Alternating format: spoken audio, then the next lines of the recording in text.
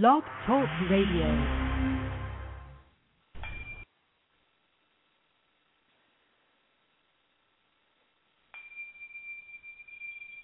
Good morning.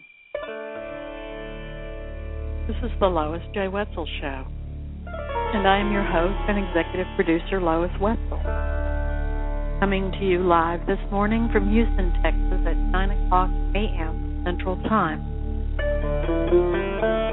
I want to remind you to register for Blog Talk Radio. It's free, and if you do, you can rate my show, mark it as a favorite, or get reminders of upcoming shows. My call-in number is 347-945-5309. You can telephone or you can call us using Skype. If you have a comment to make or a question, you can hit the number 1, and I'll know that you're interested in speaking. I want to remind you that I offer a free email newsletter about metaphysics, spirituality, all the changes we're going through at this time on the planet. I've been sending out this free newsletter for about 12 years, and to sign up for that, you would go to hotpinklotus.com. I do not share email addresses with anyone because your privacy is important. We have a great show for you today. Very unusual show. We're not going to be interviewing anybody who's made a movie or written a book. We're going to be interviewing some very interesting people on the spiritual path who are also maintaining balance with a regular life, whatever regular means to them. The first person I've chosen to interview today is a man named William, and he is in New York, and I've been really impressed with the kinds of posts I'm seeing on Facebook. So we're going to open the line. Good morning. Hi, how are you? Hi, and your full name is? William Herbert. Herbert. Okay. Yeah. Two first names. 2 first names. Like Anne Margaret, huh? Yeah, they say you're not supposed to trust anyone with 2 first names, but I guess I'm a exception to the rule. I hope. Okay. So tell me, I've noticed you've got a lot of really intense spiritual things that you focus on almost exclusively on Facebook, and I am curious as to, and you have a lot of followers, friends, in the thousands. Yeah. And I'm wondering how it was that you first got started on your spiritual path. Everybody's got a different story. I'm interested in hearing yours. Well, let's see. I think it started when I was in my teens. I'd say 18, 19. I lived in Manhattan at that time. I lived upstate New York in a small community. It's all apple orchards and, small school. I think our whole school had 400 children in it, in our high school. And I moved to Manhattan. I was into I used to love to dance. I mean, dancing, it was 1978. And disco was in, Studio 54 was down in Manhattan. It was that kind of scene, and I was gravitated to I liked rock and roll music, and I got right in the midst of it. I worked for a photographer who made album covers for all the my favorite bands. I just fell into it. Worked for him for 2 years. And I lived down there, 78 to 1980, and I worked quite a bit. I stayed up quite a bit, working and going out and in the clubs. And I believe the energy down there at the time was very unique. I mean, New York City in the late 70s, early 80s was very high intensity. Well, it still is probably, but not as much.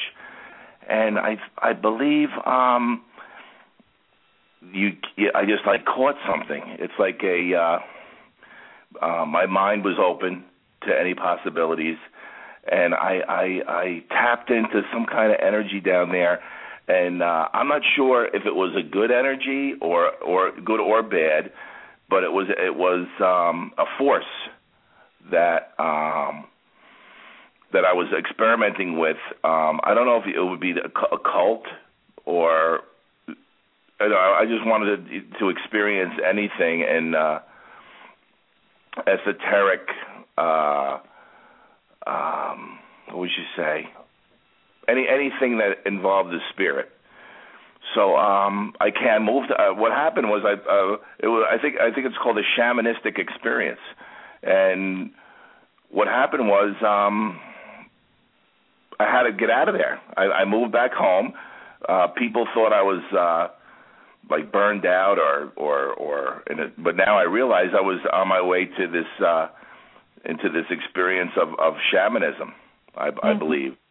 And from there, I moved home. I had to really relax, and I sort of got away from it because when your parents are telling you that, hey, this is not real, and you can't do these things, or something's wrong with you, and you start to believe it. Okay, maybe they are right. Maybe this is not a good thing, or what I'm pursuing, or something's wrong with me, or too much drugs, or whatever they were trying to tell me. But now I realize that's wrong. I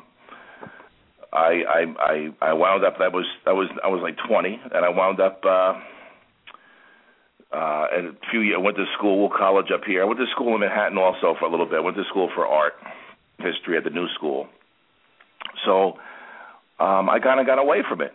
What I did was get married at 20. Well, I didn't get married at 24, but I stayed up here, and I got a job for a railroad here. Because my father worked for, and I didn't pursue my artistic career because the money was better.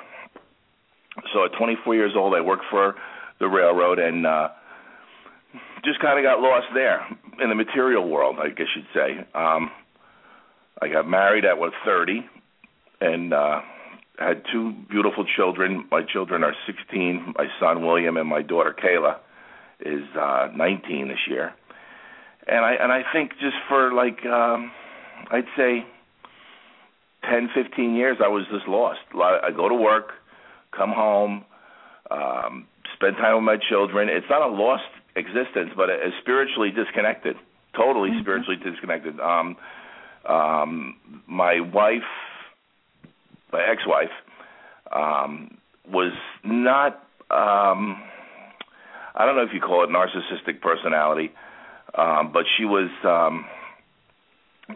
that's what it is. I hate to say it. Let's not talk about the ex-wife. Let's talk about the spiritual path. So how did you get back involved in it? Right. Well, that's the thing. I mean, this is perfect. I mean, because from having her in my life, it's perfect. It was my mom is my mother's personality is like that. So what I'm just trying to get at is to have these series of events that you need to go through, like have a relationship like that, learn from it, being sort of so the path is you get there from being I don't know, like lost.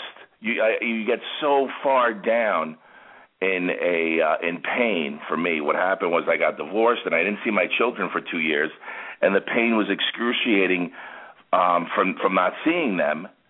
That I snapped into this realm of prayer and hope, and it was like a snap, like a release. Mm-hmm. So my release was the pain of not seeing my children and coming home at night and crying on my bed, and finally it just broke me into this beautiful. You open, maybe? Could it have? Broke me into this beautiful awareness of everything's going to be fine. Pursue what I was pursuing before. It was like a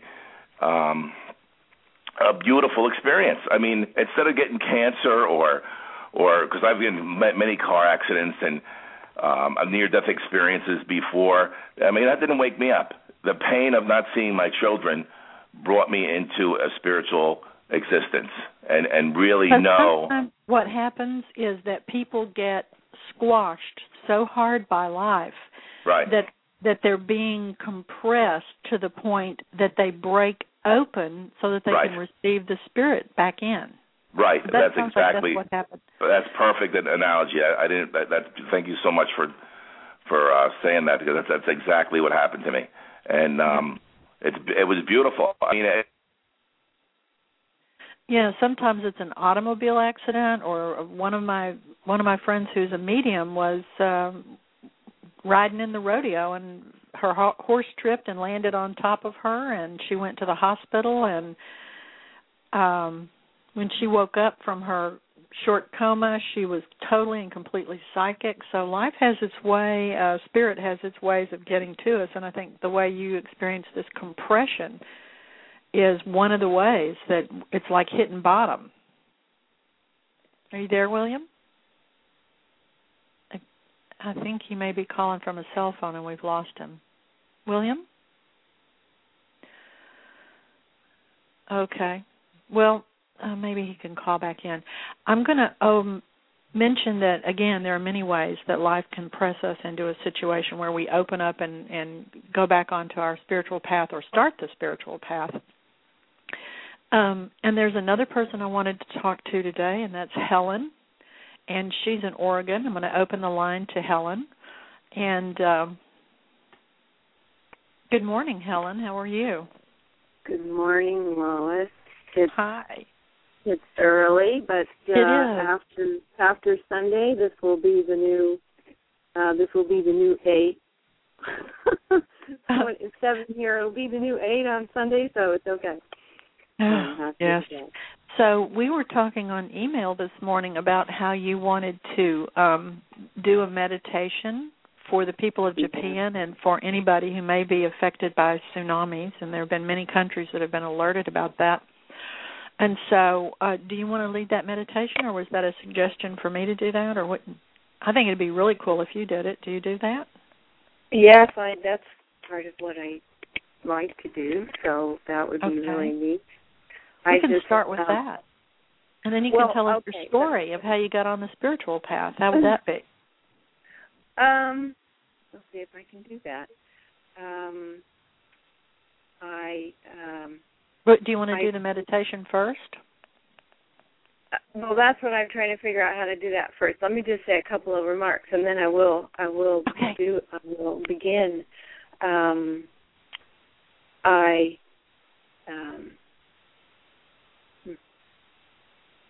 The events, I guess I just wanted to say that the 9th wave of unity consciousness, according to the Mayan calendar, has begun, and it has begun with the literal wave in the world of water and great change, and I don't really want to say destruction, but it's destroying old stuff and affecting a whole bunch of people, and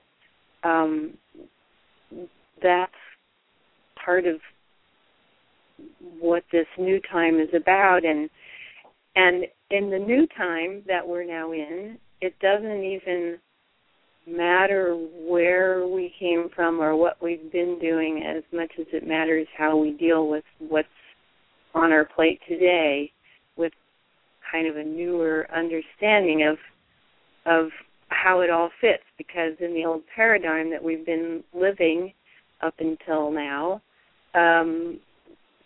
things made sense and we got trained in how to think about things in a certain way, and what this beginning time is all about now is thinking from a different space, in fact, living and being from our hearts instead of our heads, and coming together in all kinds of ways, which your radio program provides a way to create a community in this moment right now with all the people that are listening, that we can come together in this way and say, send a prayer request.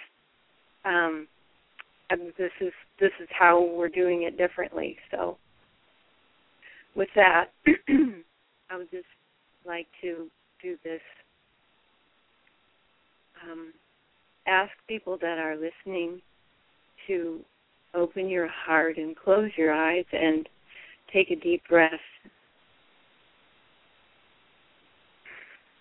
And know that you are surrounded with love and light, that all of us are, that our planet is surrounded with love and light.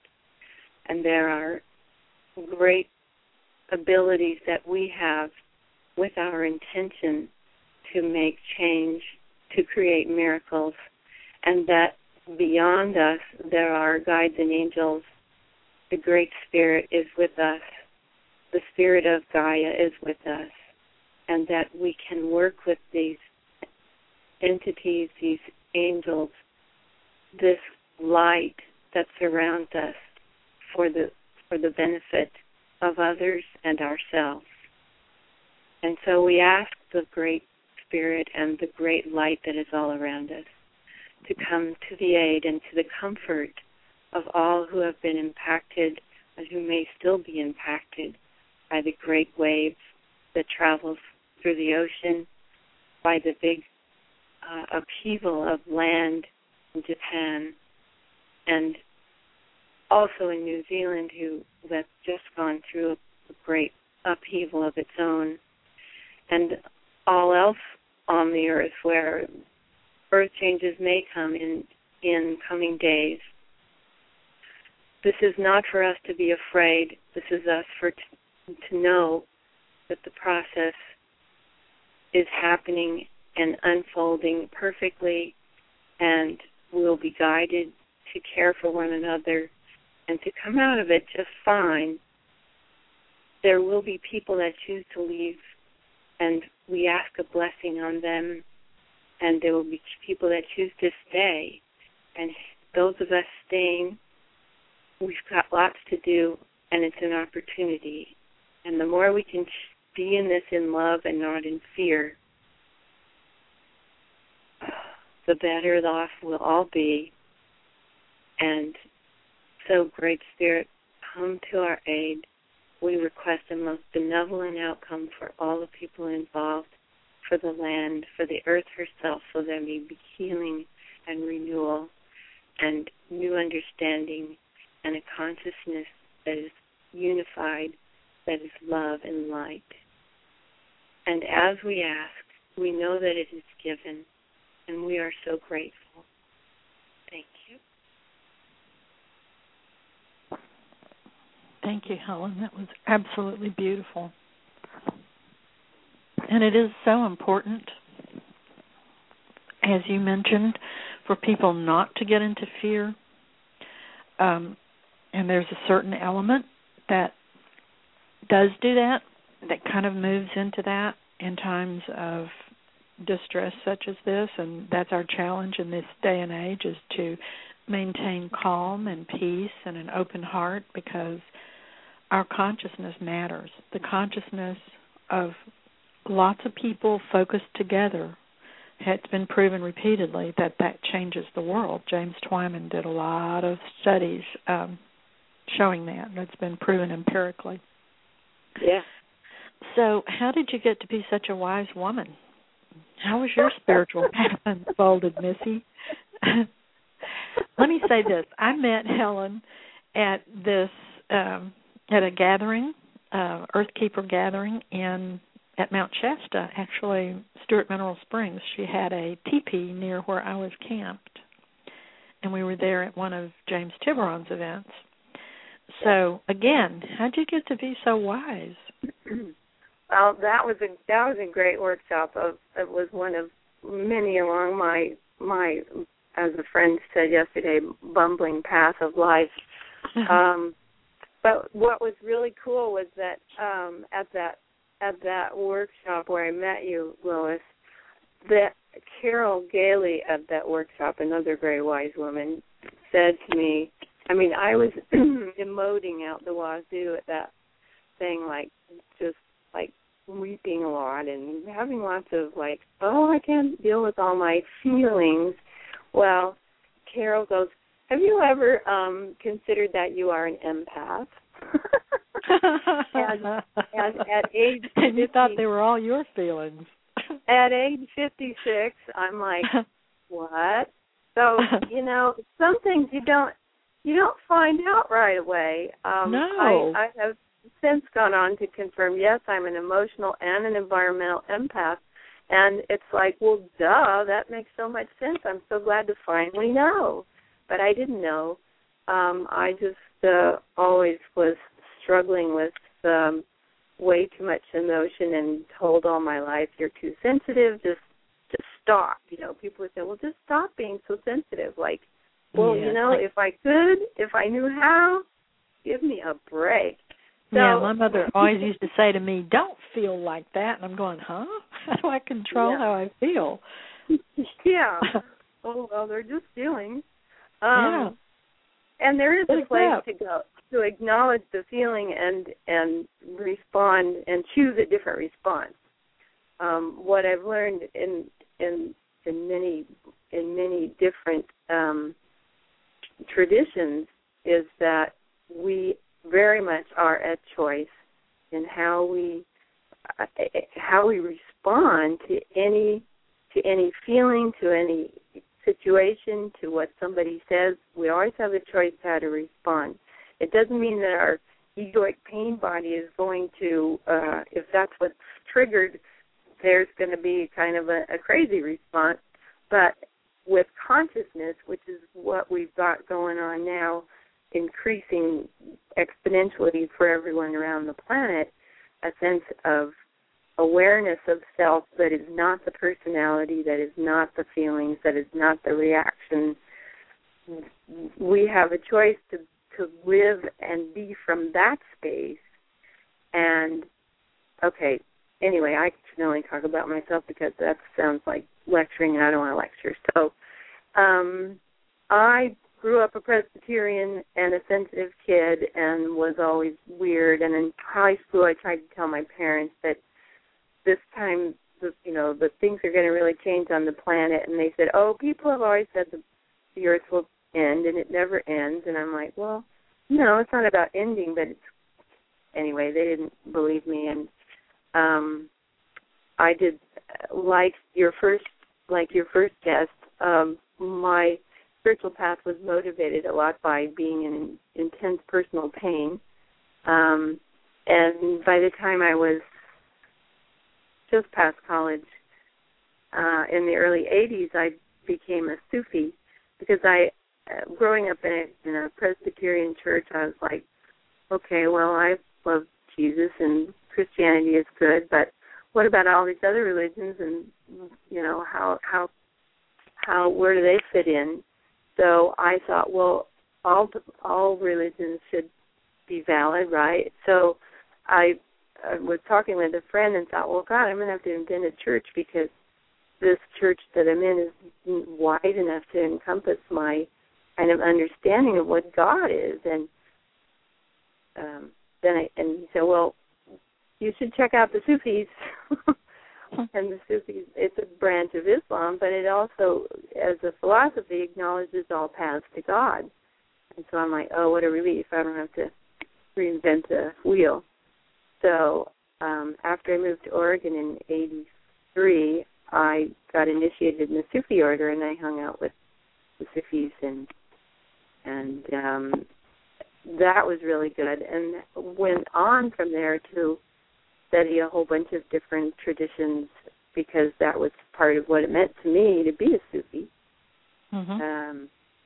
I want to interject something here, Helen. Mystics feel this way as well. Someone who is born a mystic, given whatever their past lives were, they come to the conclusion at a very early age that no religion is any more valid than any other, and they embrace all religions, but what they really want is a direct connection to God. Oh, yeah, exactly. That's mysticism, Oh, yeah. Which I think is what you're describing. Yeah, well, and I did cultivate that, and I have had so many great what I call woo-woo experiences. Mm-hmm. And let's remember, God has a really good sense of humor. That was one of the first things that I really liked about the Sufis, is that they were always joking, and they would take a lot of things not at all seriously, and I was sort of appalled at that. It's like, oh, we're spiritual, we should be serious, and it's like, no, and so the more comfortable I've become in my skin and in my being, the more I'm like, oh yeah, what they say about the angels taking themselves lightly, it's all true. And as Steve Rother teaches, we are all human angels, and we're here to help one another. And bleh. So yeah. My guides have got a raucous sense of humor. When I'm getting a little too heavy, they'll make me mishear something so that I crack up laughing, or I'll see something out of the corner of my eye, especially when I'm driving. I'll see a billboard, and it'll say something really raunchy or hilarious, and I'll crack up laughing and do a double take, and it's not what it said at all. So I know that that's my guides trying to get me to lighten up. Oh, yeah. It makes a big difference. Well, it comes back to that conscious choice thing. It's like, this is the planet of free will. Mm-hmm. My understanding from other teachers and from my own guidance, because I do channel occasionally, is that we are creating our world as we take the next step, as we take the next breath, we're creating it. So it matters what intentions we hold in our minds and our hearts, and it matters that we breathe consciously, even though when I first heard about that from Steve Rother, I thought, oh, my God, I don't want to have to be aware of every breath. There's a reason that it's an automatic system in my body. And I feel that way about thoughts. When I first heard you're supposed to monitor all your thoughts, I went, that's impossible. They're moving too fast. They're just spontaneous. But the older I get, the more I realize that is important, and you do have to do it. Well, yeah, and it's those subconscious ones that smack you around. Yeah, and then you manifest something you didn't want and didn't even know you were doing. Oh, yeah. Ooh, we ought to do a whole other show on manifesting if you haven't already. Oh, that would be really fun. Let's plan to do one on manifesting. I've got great manifesting stories. So, back to this event that's just happened. Not only was the 9th of March the beginning of the 9th wave of the Mayan calendar, and there's a bunch of good stuff on the Internet about the Mayan calendar, and you've talked about Kalaman before, and people can go to your site and read his articles about it. Also, the astrologers are all speaking, and you may have an astrologer on the show to talk about this, but today, the 11th, is the transition of the planet Uranus into Aries, I believe, and I'm not an astrologer. Right. And that is also, which is, it was the 11th in Japan when this earthquake and tsunami began. And Uranus is the planet of sudden change, and it's like Tower card, it's like electricity, that sort of thing. So here we go. I mean, it began, and there's been revolution. All these it's also the planet of revolution. Oh. Solar flares, 72 hours later, stuff happens. So, and we have our own internal, emotional tsunamis going on as a result of these things, too. So there's paying attention to the planet. And you know what? What really matters to me at this point is not my story or how I got to be here, because the rules are all different now anyway. It's sort of like if someone is just coming to their spiritual understanding or waking up consciously, what matters is what you do with it in this moment and then in the next moment. But there, you don't have to have any training as much as an intention to an open and willingness. Yes, that's it. To use your choices and the feelings in your heart to create the world we want to create, and that's our opportunity here. It's like, well, things haven't been so good in a lot of places, and the Egyptians said, you know what, we're not taking it anymore, and let's do it different. And we all have that kind of power within ourselves to say, okay, let's make the world better.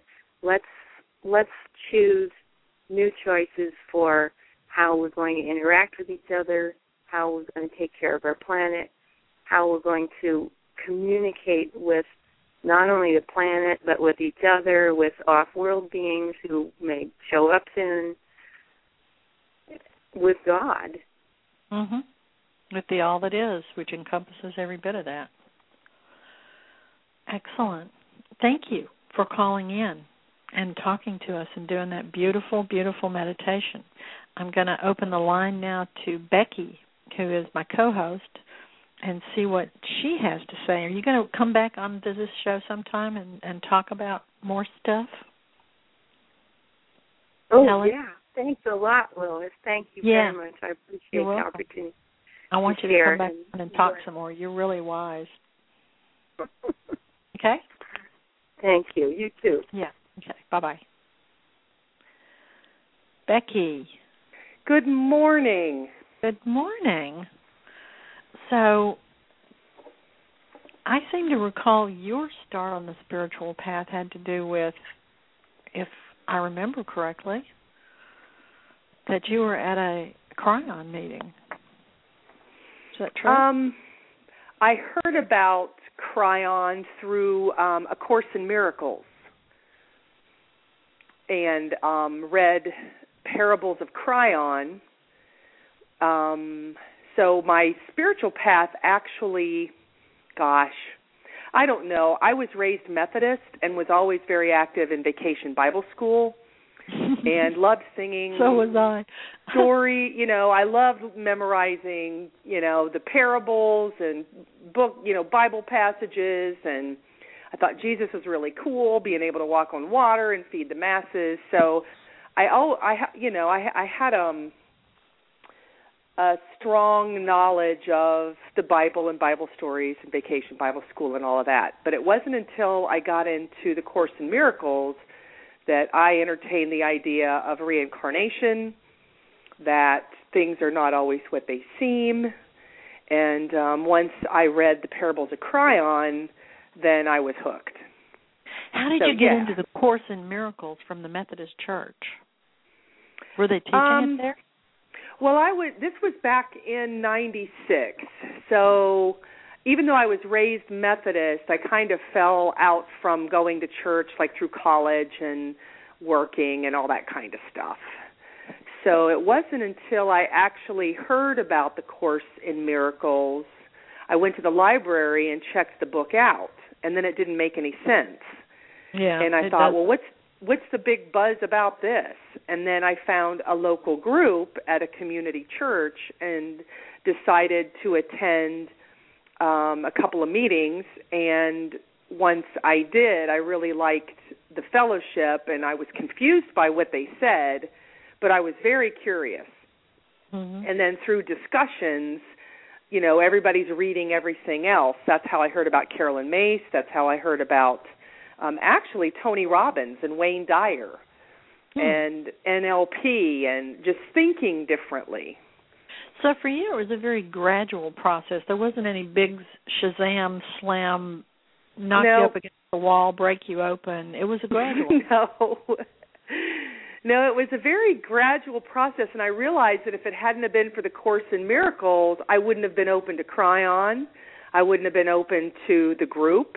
I would, Steve Rother and the group. I wouldn't have been open to any channeled material whatsoever. The Course was written a lot like the Bible, and being it English, is, isn't it?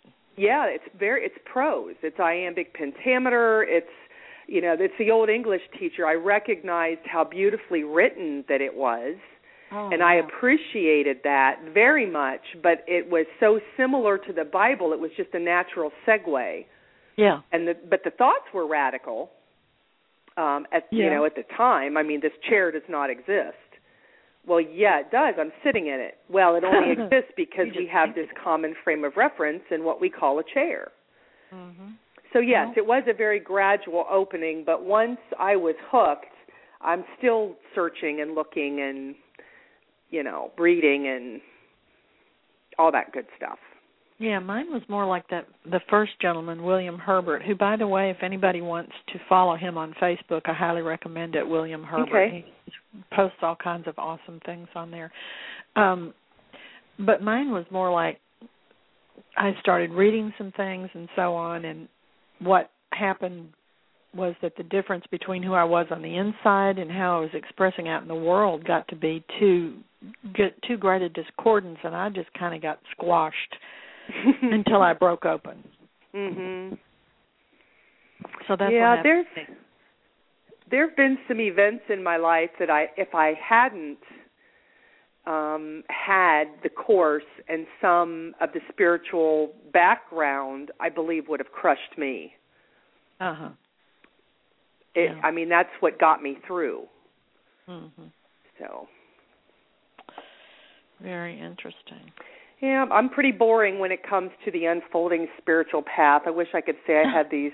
Hey, I know a lot of people who would much rather have had your experience than some of the ones the rest of us have had. Yeah, it was actually very benevolent, but it did cause a great gnashing of teeth with my mother, whom, you know, I still can't speak about this stuff around her, and that's okay. She has her own belief and her own path, and she's the one that actually taught me a lot about faith and trust.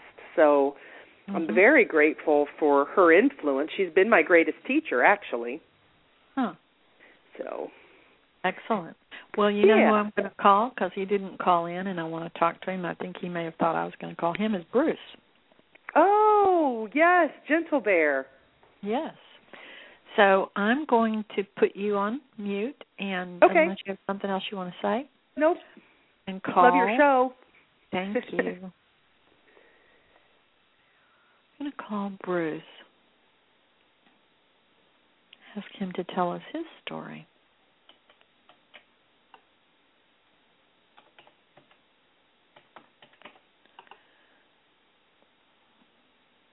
Let's see if he's there. It's a work day. But we'll see if Bruce can talk.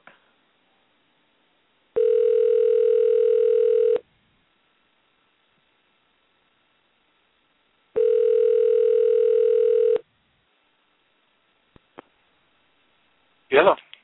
Hey, Bruce, it's Lois calling you from the radio show. How are you doing? Oh, I'm good. How about yourself? Pretty good. Well, Bruce, you're a very interesting guy who's very involved, again, with Earthkeeper and Tiburon, and obviously on a spiritual path.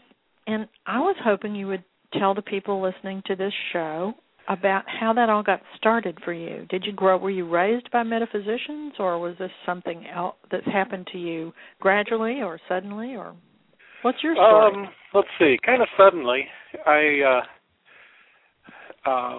went to one of Michael Harner's beginning course shamanism classes with my brother. You studied with Harner himself? Not one of his not directly. It's one of his. Oh, okay. Okay. People that trained with him, his program. Anyway, it was really. I was about 6 months after I was out of a terrible marriage, and it was major healing for me. During that class, I did several journeys. Well, that's what the beginning class is about, is learning how to journey, and was really opened up to spirit at that time. I am real visual with my spiritualism, and I was seeing all kinds of and hearing all kinds of things, interacting with divas and angels and power animals, and it was quite a bit all at once. Mm-hmm. You know, that's a real interesting coincidence with my life. I was on the spiritual path enough that I knew I needed to get out of my marriage because it was intolerable. He was very, very negative about the whole thing. And so one of the first things I did after I got divorced was go take basic shamanism from Sandra Ingerman, who was trained by Michael Harner. Oh, yeah. That's interesting. I mean, that's quite a coincidence. Right after I got divorced, just like you did. Yeah. So much was happening. I decided to go for more training. I took a Peruvian shamanism medicine wheel apprenticeship from a shaman in Eau Claire, Wisconsin, Lee Helficker. Anyway, that really helped me, helped provided a whole lot of structure for the experiences I was having. It gave me a good worldview to appreciate what's been happening to me. So for you, the spiritual path has been mostly about shamanism, is that right? That's where it started, right? Yeah. But it's I mean, that's the form that is here on the planet for dealing with the spirit world, and has every culture's had shaman, and it's like a process that's already set up and validated and used by every culture on the planet. You know, it's like a lot of things that are existing as religions now, or even medical practices, started as shamanism. I was very surprised when I began studying by reading about medical qigong, which is something now acupuncturists are just crazy to learn. But medical qigong used to be Chinese shamanism. Oh, I suppose. It is because that's, I mean, the texts I read from medical qigong teachings say that, this is how it started. Oh, cool. But that, the only medical qigong I know I've learned from you. So, well, yeah, and I don't know that I mentioned in the classes that it used to be shamanism. So that's how come the Ankanash have said that Adina is shamanism for the 21st century, because we're making full circle back to a form of shamanism that is now being called medical qigong, and it's incorporated into Adina. So wow, cool. I was just talking with Becky, and before that with Helen, and I think you know both of them. Becky Hanna and Helen Busenberg. Yeah. Sure. So there are ways in which you help others too, right, on the spiritual path. I'm sorry, what now? There are ways in which you use what you do to help other people, aren't there? I mean, you heal people? Yeah, try to. You got a day job, and then you also work with people, right? Yeah. Mm-hmm. I do, I attend a lot of seminars and work with light workers there. Mostly in this time of, we're dealing with entities in the energy body, is what I call it. So other people have other names, but that's a real common thing for light workers to come up with, because things are changing so fast. We're auras are rebuilding half the time to hold more energy, and with all the increased energy coming in, and we're not protected a lot. In other words, they get fractured and things get in? Yeah. Yeah, exactly. So you work with healing that. When you go to these seminars and meet other light workers, you help them healing something that's pretty not even very well known right now. Right.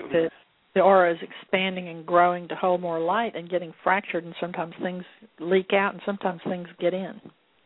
Yeah, exactly. And it's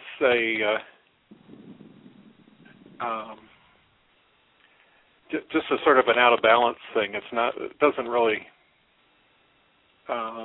with the help of Archangel Michael, it's very easy to correct the situation and send the the thought forms or the entities back to their own universe, because they're really here by mistake, the vast majority of them anyway. So they're happy to go. Remote healings, Bruce? Beg pardon?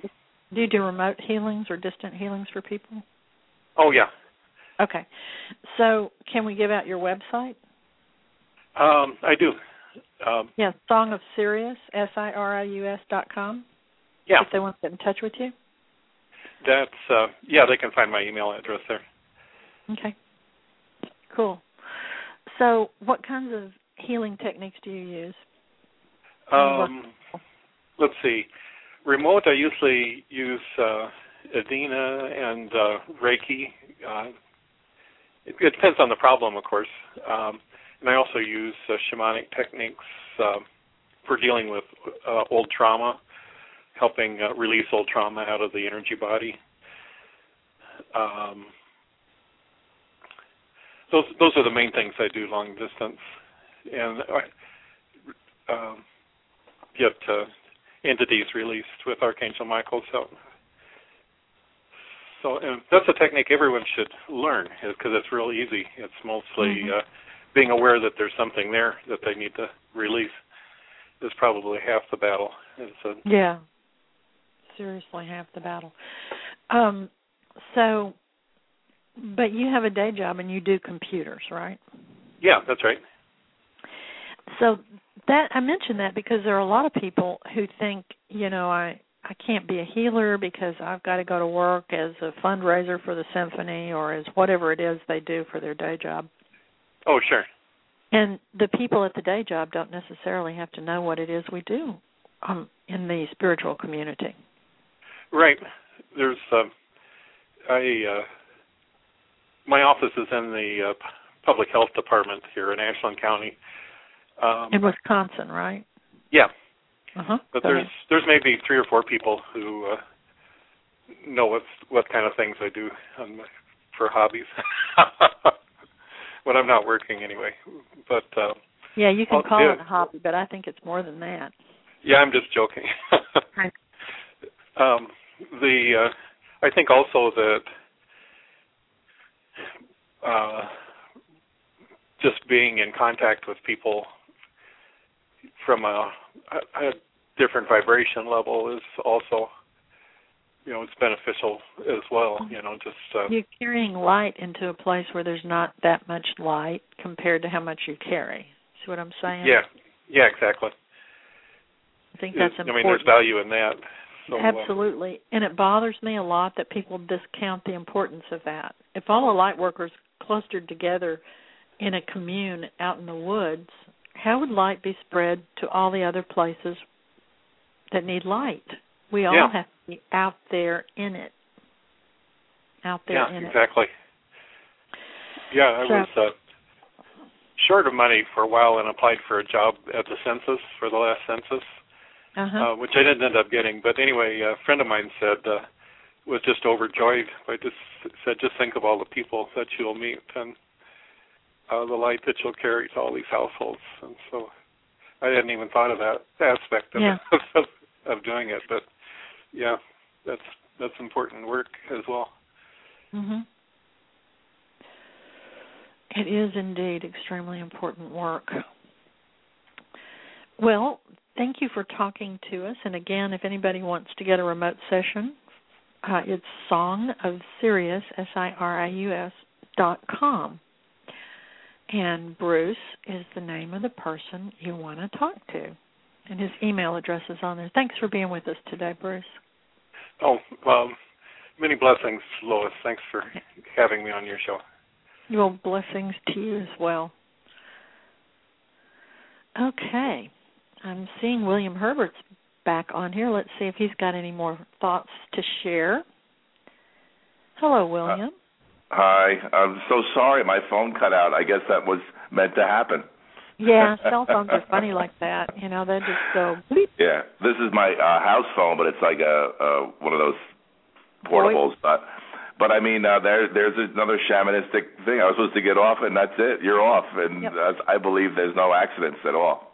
Yeah, that's true. There are no I just came back to say I really enjoyed being here today and talking to you. I was on a blog talk show about organic gardening, and I'm on for another another 5 nights. There's not too much to talk about, but I can talk about this stuff for days. It's beautiful. Yeah.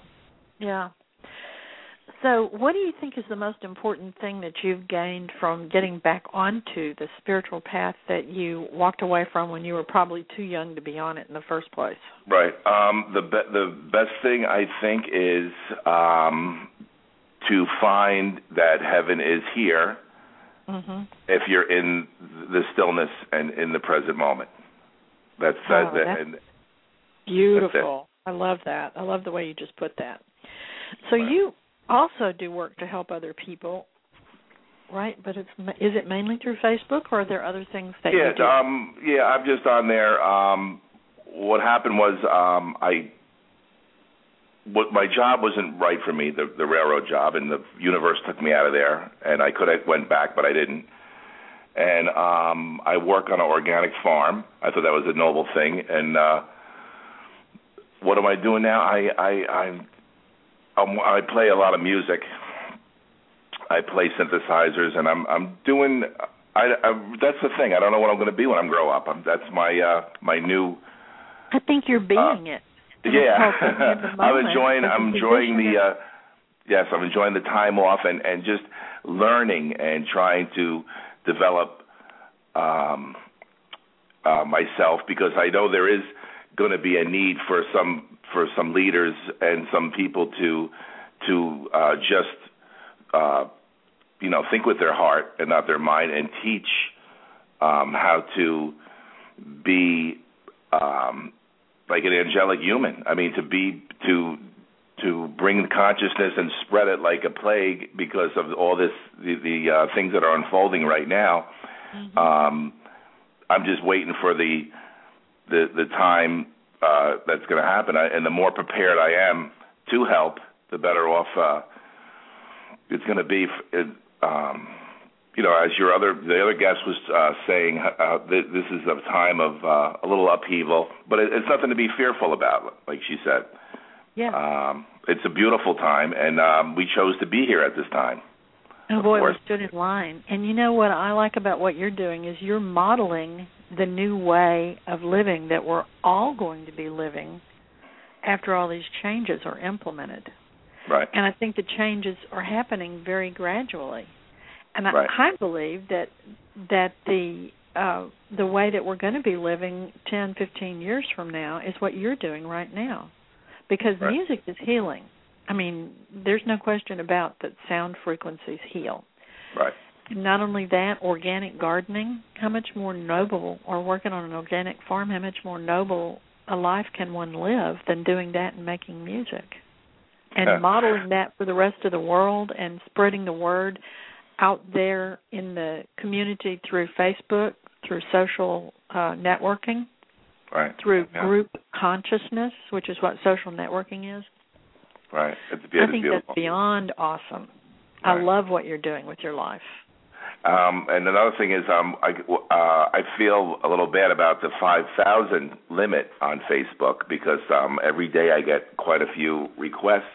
So I see myself going into my friends list and seeing, this person is not really on here too much. Let me remove him and put this girl on, or vice versa. It's like a little chess game. It's pretty funny. I'm just doing that today.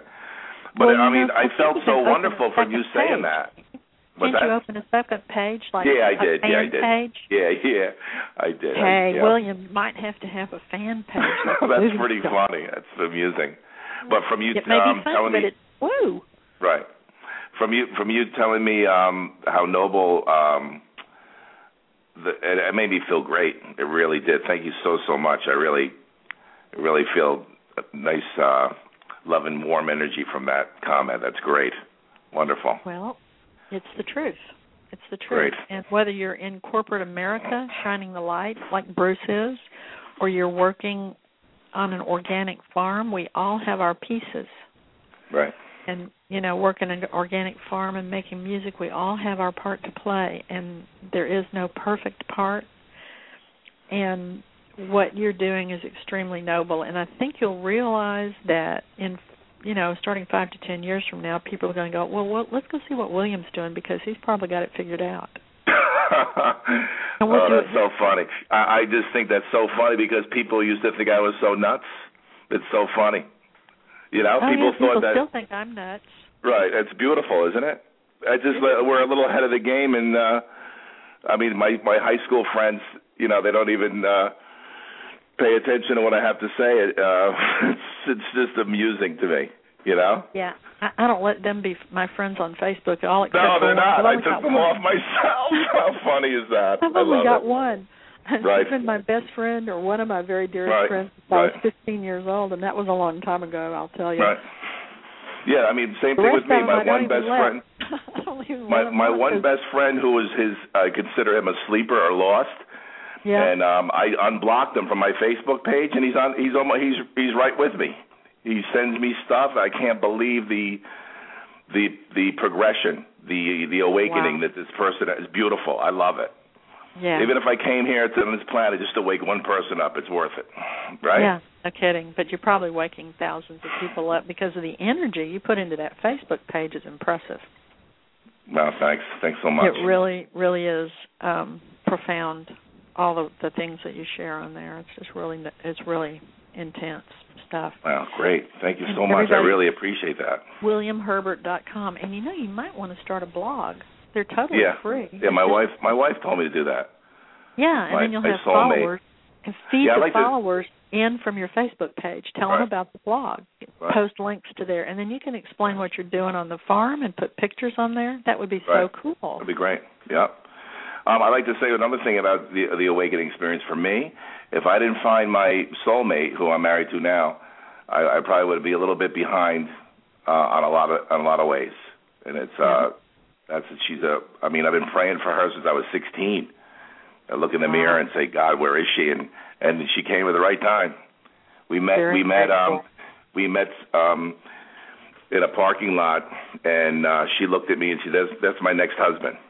She just was going through a divorce. She was just going through a divorce, and she knew she didn't even get divorced yet. And I was still married, but it was beautiful. That's very cool. I love that. Very, very cool. Great story. So can I come back on sometime? Just let me know. I love coming back on. It's great. I'll let you know when I do a show that I feel like you fit in with. I will absolutely contact you. Thank you. Great. Thank you so much. Thank you. All righty. Bye-bye. Bye. Okay. I want to remind everybody that I do past life readings from the Akashic Records, and if you want to get in touch with me for that or a life mission, life purpose reading from the Akashic Records to know why it is you incarnated to be on this planet, get in touch with me. My website is hotpinklotus, LOTUS.com. I'd love to hear from you. My email is lois@hotpinklotus.com. My co-host, Becky, has a website called masterinpractice.com, and she does EMF balancing, and she also does some virtual assistant work, which is also quite interesting. So give Becky a shout, masterinpractice.com, and thank you for being here and listening, and do come back in next week. We're going to be talking with Molly Luffy, who is a self-love coach to help women particularly, but all people to love themselves so that they can succeed. She says this is the basis for success, self-love. I think she's right. Molly Luffy next week, 9 a.m. Friday.